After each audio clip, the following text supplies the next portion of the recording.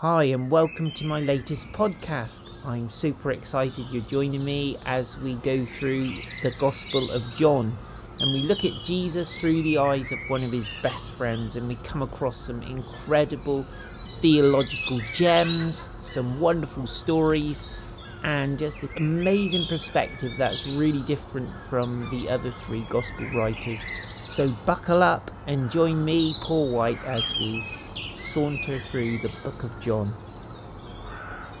Good morning, everyone. Welcome to another saunter.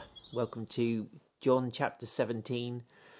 And we are going to pray. I'm just going to slowly move this thing. There we are.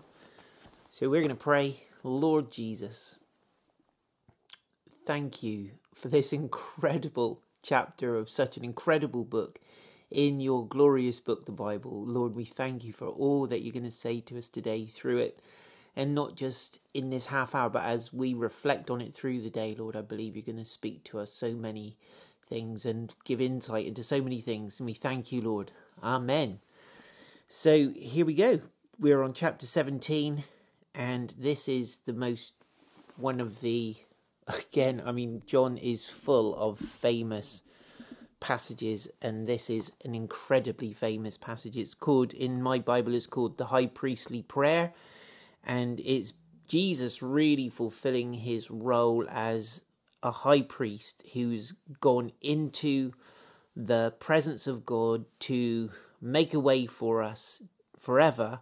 But not just that, he's there, and his role is to intercede for us, to go between heaven and earth, to intercede for us, his brothers and sisters, and to pray on our behalf to the Father. And this is an insight into Jesus's praying, which I think is just magnificent, and is really helpful for us who love to pray and want to pray well and more. It's good to see you, Kathy. And so, when Jesus had spoken these words, he lifted up his eyes to heaven and said, Father, the hour has come. Glorify your Son, that the Son may glorify you, since you have given him authority over all flesh, to give eternal life to all whom you have given him. And this is eternal life, that they know you, the only true God, and Jesus Christ, whom you have sent. Good morning, Fran. This is profound. Jesus has been building up, hasn't he, over the last few chapters. There's this real sense of an increasing tension, increasing build up towards something that's going to be ultimately the purpose of Jesus's whole visit, if you like. Good morning, Lorraine. And he's kind of building up to this moment, and it's not just a spiritual thing that he's about to do. It's physical. It's costing him everything. It's emotional. He knows that his dear friends who've walked with him for 3 years are going to actually run away and hide. One's going to deny him. One's going to betray him. He's got all this ahead of him. And there's this sense of building up and building up and building up.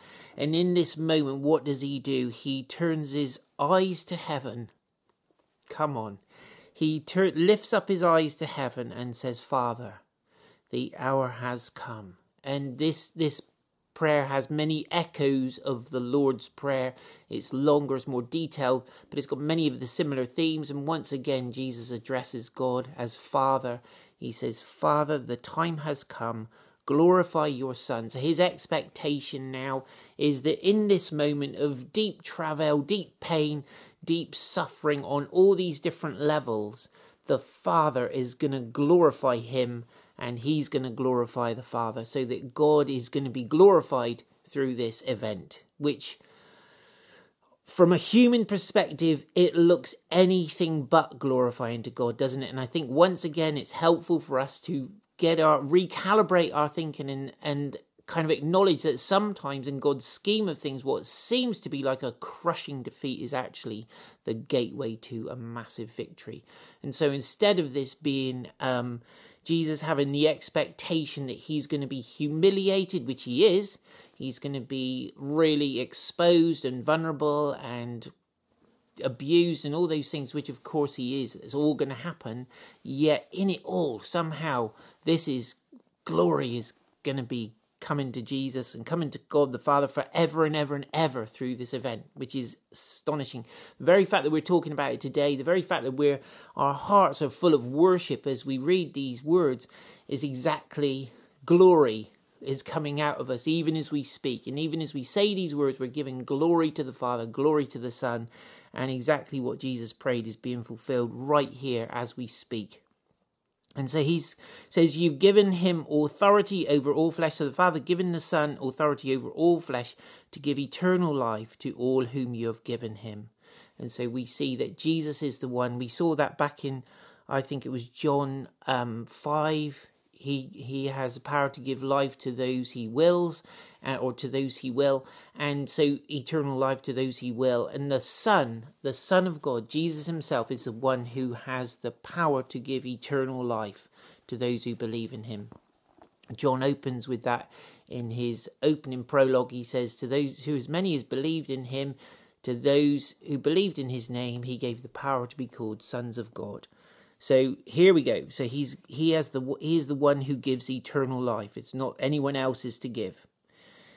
And he defines it, this is eternal life, that they know you, the only true God, and Jesus Christ whom you have sent. And constantly Jesus is exposing the religious rulers and the leaders and the Pharisees, their lack of relationship with God, their failure to really know God, and certainly their failure to know Jesus himself, to recognize the one that God has sent.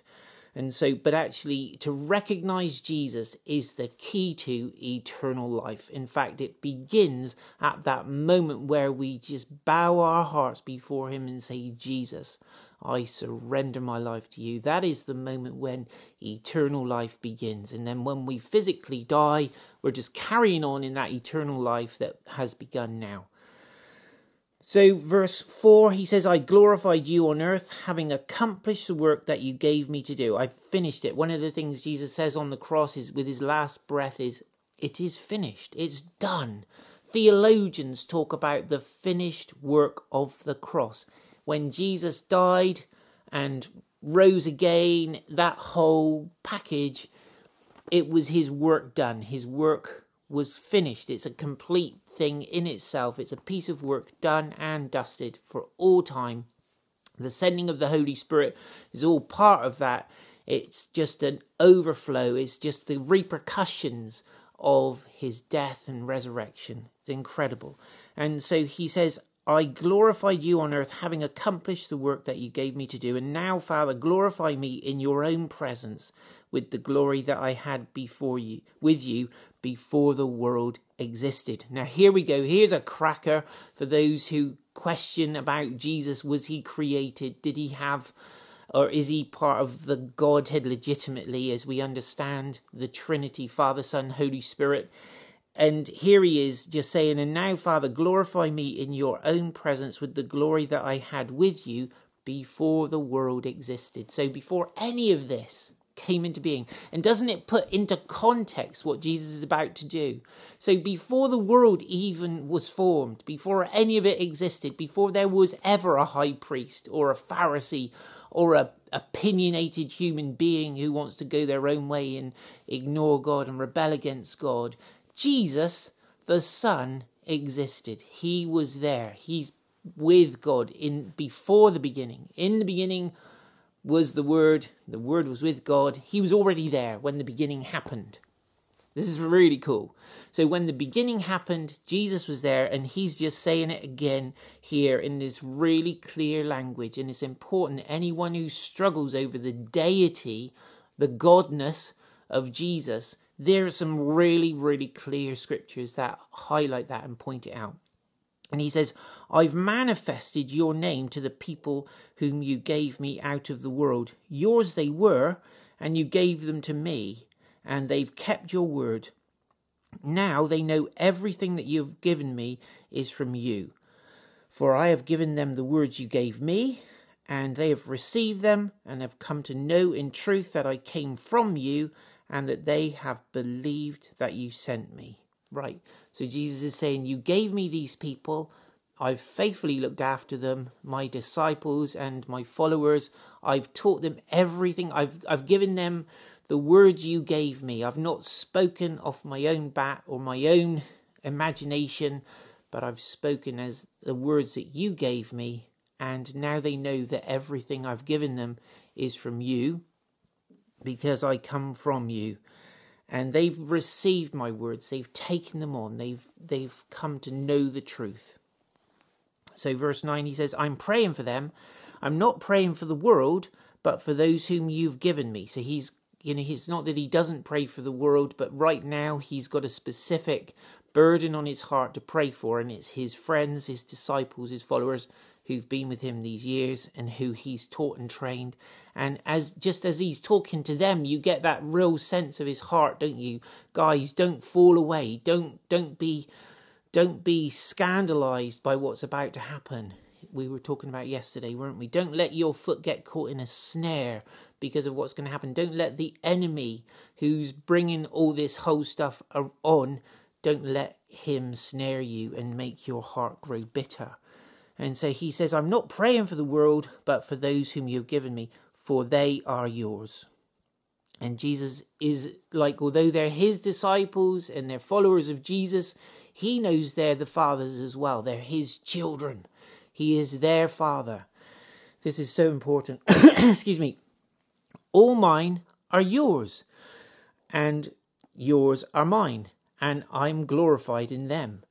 So as they start to live this stuff out and follow me, follow you, Father, I'm glorified in them. They're bringing glory to me. They're adding weight. They're giving weight to another word for glory is weight. And it's like that idea of being worth your weight in gold. It's like that idea of the weightiness of someone's presence. It's their renown, their reputation. And oh dear, so their reputation, their kind of renown, their esteem and their value is all this idea of glory. And he says they're bringing all this to me because I'm glorified in them, and I'm no longer in the world, but they are in the world.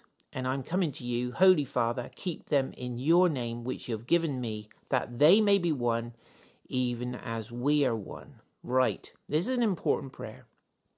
He says, I'm not going to be here in the world anymore, physically, but they are. So I want you to be specially with them, Lord. Father, this is his prayer. I want you to be specially with them and keep them in your name, Holy Father, which you have given me, that they may be one. Now, I was thinking about this, and I'm a dad. It's an awesome role and responsibility. It's a massive privilege, but it's also kind of scary. And when your children are small, if you're doing your job, you're naturally trying to maintain harmony in the home and just kind of watch over the way they speak to each other, the way they speak to their mum, the way they speak to you, the response and attitude, and whether they're bullying each other or one is bullying another and all of that. And that's quite a job, and we juggle that as a dad. Mums do it as well, of course, but as a dad, hi Miriam, is part of our role is to kind of maintain unity in the home. And Jesus is saying, as we read on, he's saying, like, I've been among these guys and been the unifying factor in our home. So when all our kids come together now, they're all big and loud and chatty and lots of banter. It's great fun and loads of laughing and messing about.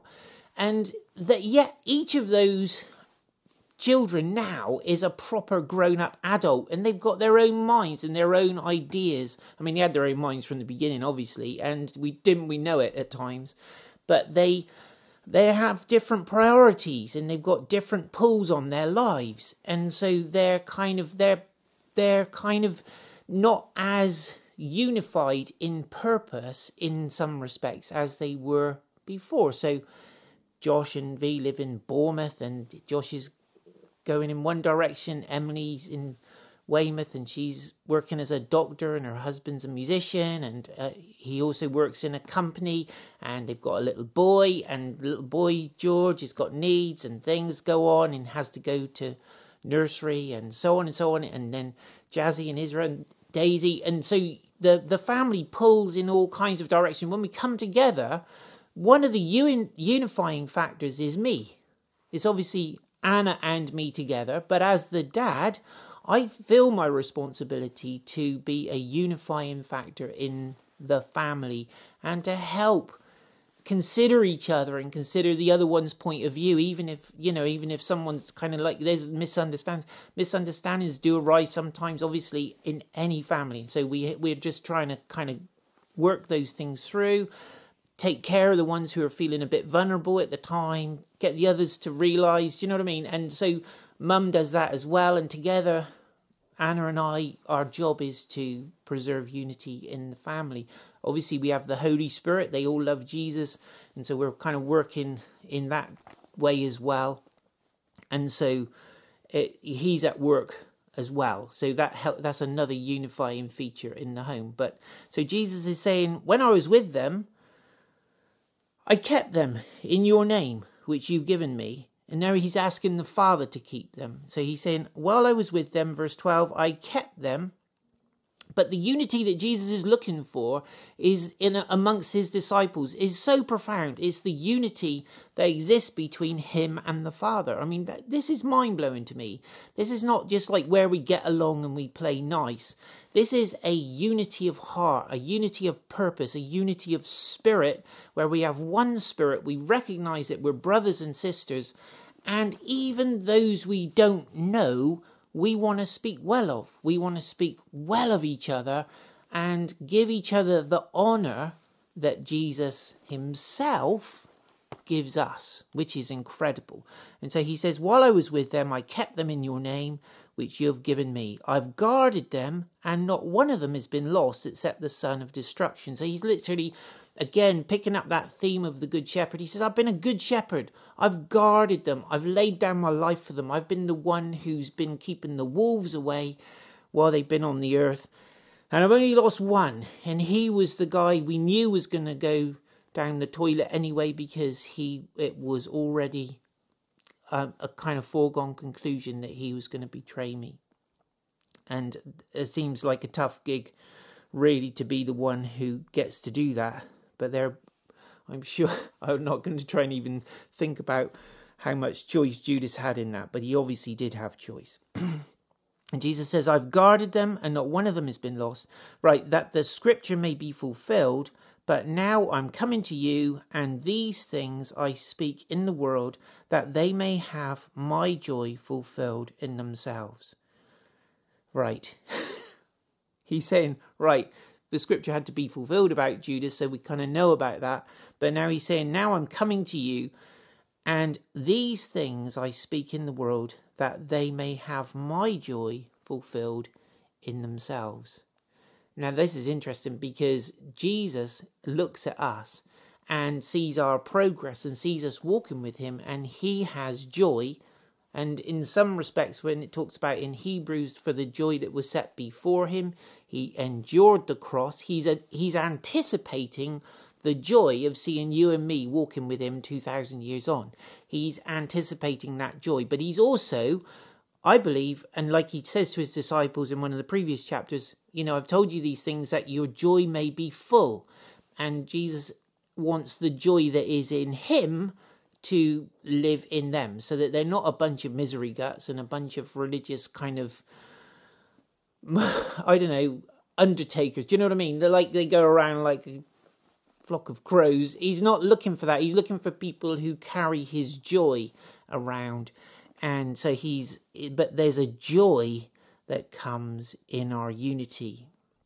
Anyway, so he's saying, he's praying for these things that I speak in the world, that they may have my joy fulfilled in themselves. Verse 14, he says, I've given them your word, and the word has I've given them your word, and the world has hated them because they're not of the world, just as I'm not of the world. I do not ask that you take them out of the world, but that you keep them from the evil one. They are not of the world, just as I'm not of the world. Sanctify them in the truth. Your word is truth. As you have sent me into the world, so I have sent them into the world. And for their sake I consecrate myself, that they also may be sanctified in truth. Right, this isn't as complicated as it sounds. He's saying they don't belong in the world really, because they're from another kingdom. They're from our kingdom. I don't belong in the world. The world hated me. The world's going to hate them. They're going to come they're on a collision course with the powers of this world. We both know that. Jesus is saying to the Father, we know that. And so he's saying, I want you to protect them. And he's saying, I don't want you to take them out of the world, whisk them away out of trouble and out of harm's way and keep, put them in a little secluded, safe space somewhere and let the world go to pot. He says, no, I want them in the world, but keep them. I'm asking you to keep them from the evil one. So Jesus says, but deliver us from evil, doesn't he? He's saying the same thing here. Deliver them from the evil one. Keep them safe. Morning, Nathan. Good to see you, bro. And he's saying, so I don't want them all whisked out. And you might want to think about that in terms of the rapture and those kind of ideas. There's something kind of gratifying about the idea of being whisked out in the day of trouble. But Jesus is actually saying, do you know what? I want them in the world, but I'm asking you, Father, to protect them from the evil one.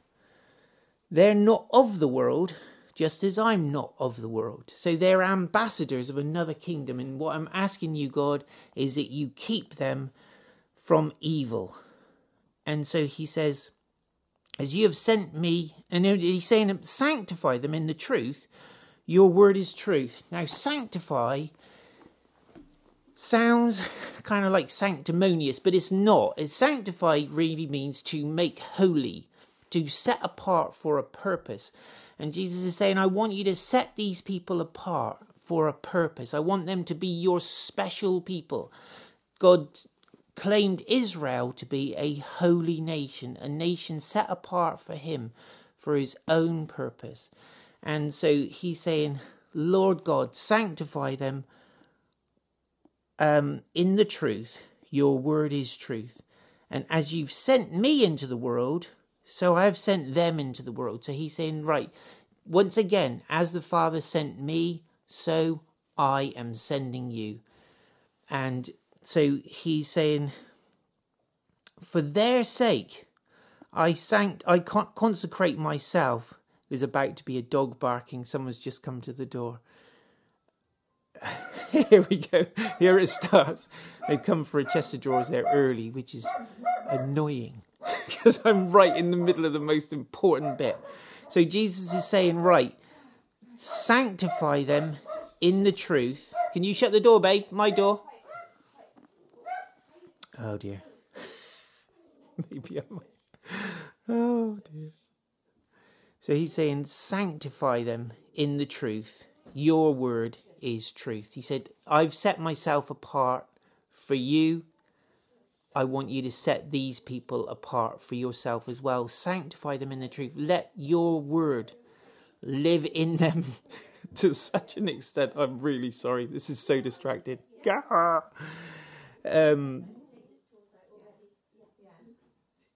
I'm going to just let this little kerfuffle happen right there. Right. And he's saying,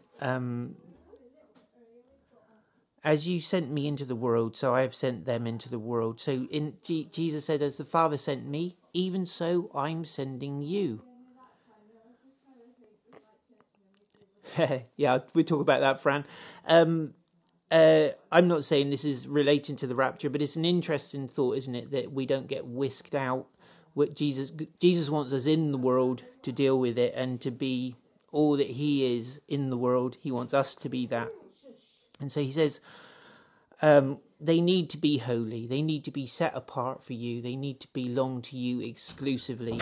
And so I'm asking you, Father, that you'll sanctify them in truth.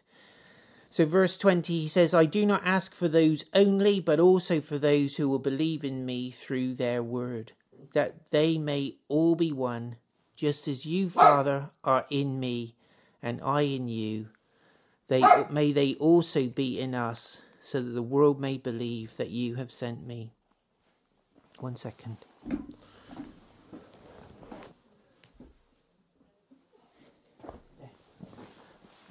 The dog can help me just for one more minute. I just would like to kind of wrap up the thought, but I think I might have lost my moment a little bit. Here we go. So Lord, help us just to really get these last few thoughts together. So he says, I don't ask for those only, but also for those who will believe in me through their word. So Jesus is anticipating a whole bunch of people who will come after these first generation of disciples, who will believe because they've done their job. These disciples have done their job well and have preached the gospel well. He's expecting new believers to come. And so he's praying for them as well. So he's praying for you and me. That's just incredible, isn't it? He's not just thinking about this initial 12, his first clutch of disciples, but he's thinking about all the ones who will come subsequently, and the ones who will come who believe through us, which is also amazing. And he says, the glory that you have given me... Oh, hold on, sorry, I'm still jumping ahead. He says that they may be all one, so they may all be one, just as you, Father, are in me, and I in you. They may also be in us, so the world may believe that you have sent me. And so he's anticipating these people who are going to believe, and he's saying, do you know what? I pray that they'll be one as well, that they'll all be one. And that sometimes, I think, I look at the world, the church at the moment, around the world, and I think, man, it's so kind of full of different cultures, and even people who seem to believe the same things can get so hung up on a few disagreements over particular things. And I think, man, we believe on like 99.999, we agree on so much of the same thing, and yet we fall out over one thing. And it's not even like whether Jesus is God, God or not, something important, but it will be something really that seems not like a side issue, but it's not the main thing that we have to believe. And yet we can get so hung up on these things that we lose that sense of unity because we're just cross with each other because, well, it's so obvious. Why can't you see it? And I know people get cross with me because I can't see some of the things that they say. And I don't understand some other people who believe, and I'm no one listening, by the way, just so I'm saying that. I'm just saying that there are things that happen within the church. We think, gosh, how did you arrive at that conclusion? And it's like, it just shatters things when we make those things the all-important thing. And somehow I do believe that if Jesus prayed this prayer, he's going to work it out somehow. And he's going to bring something that is more than a superficial unity where we go, oh, bless you, brother. Oh, that's the people. Oh, hello, good afternoon. And we nod and pass each other civilly. I'm sure there's something deeper that God is looking for. And I'm sure we're never going to all agree on every single point of doctrine. But I'm sure that somehow there's a unity that is glorifying to Jesus, glorifying to the Father, that people look at and they say, do you know what? I don't know. You talk to this one and they kind of say that, and you talk to this one and you say that, and yet they love each other like crazy. And it's like, but even in our family now with the 4 kids, there are lots of differences and they would disagree on some things, but they are so much part of a family. And I think this is what is something like that. And I'm reaching for it. And I'm kind of crying out to God for it. Because I just want to see it in my lifetime. I don't just want to die and think, oh, well, we had a good innings. We did well. We tried hard and all the rest of it. I want to see something really happening on the earth that is bringing glory to Jesus in the most extraordinary way. It's really easy, isn't it, to point the finger outside and say, well, look at that church. I could, and look at them. And actually, if we could start to say, do you know what? I really don't know what makes them tick, but they love Jesus.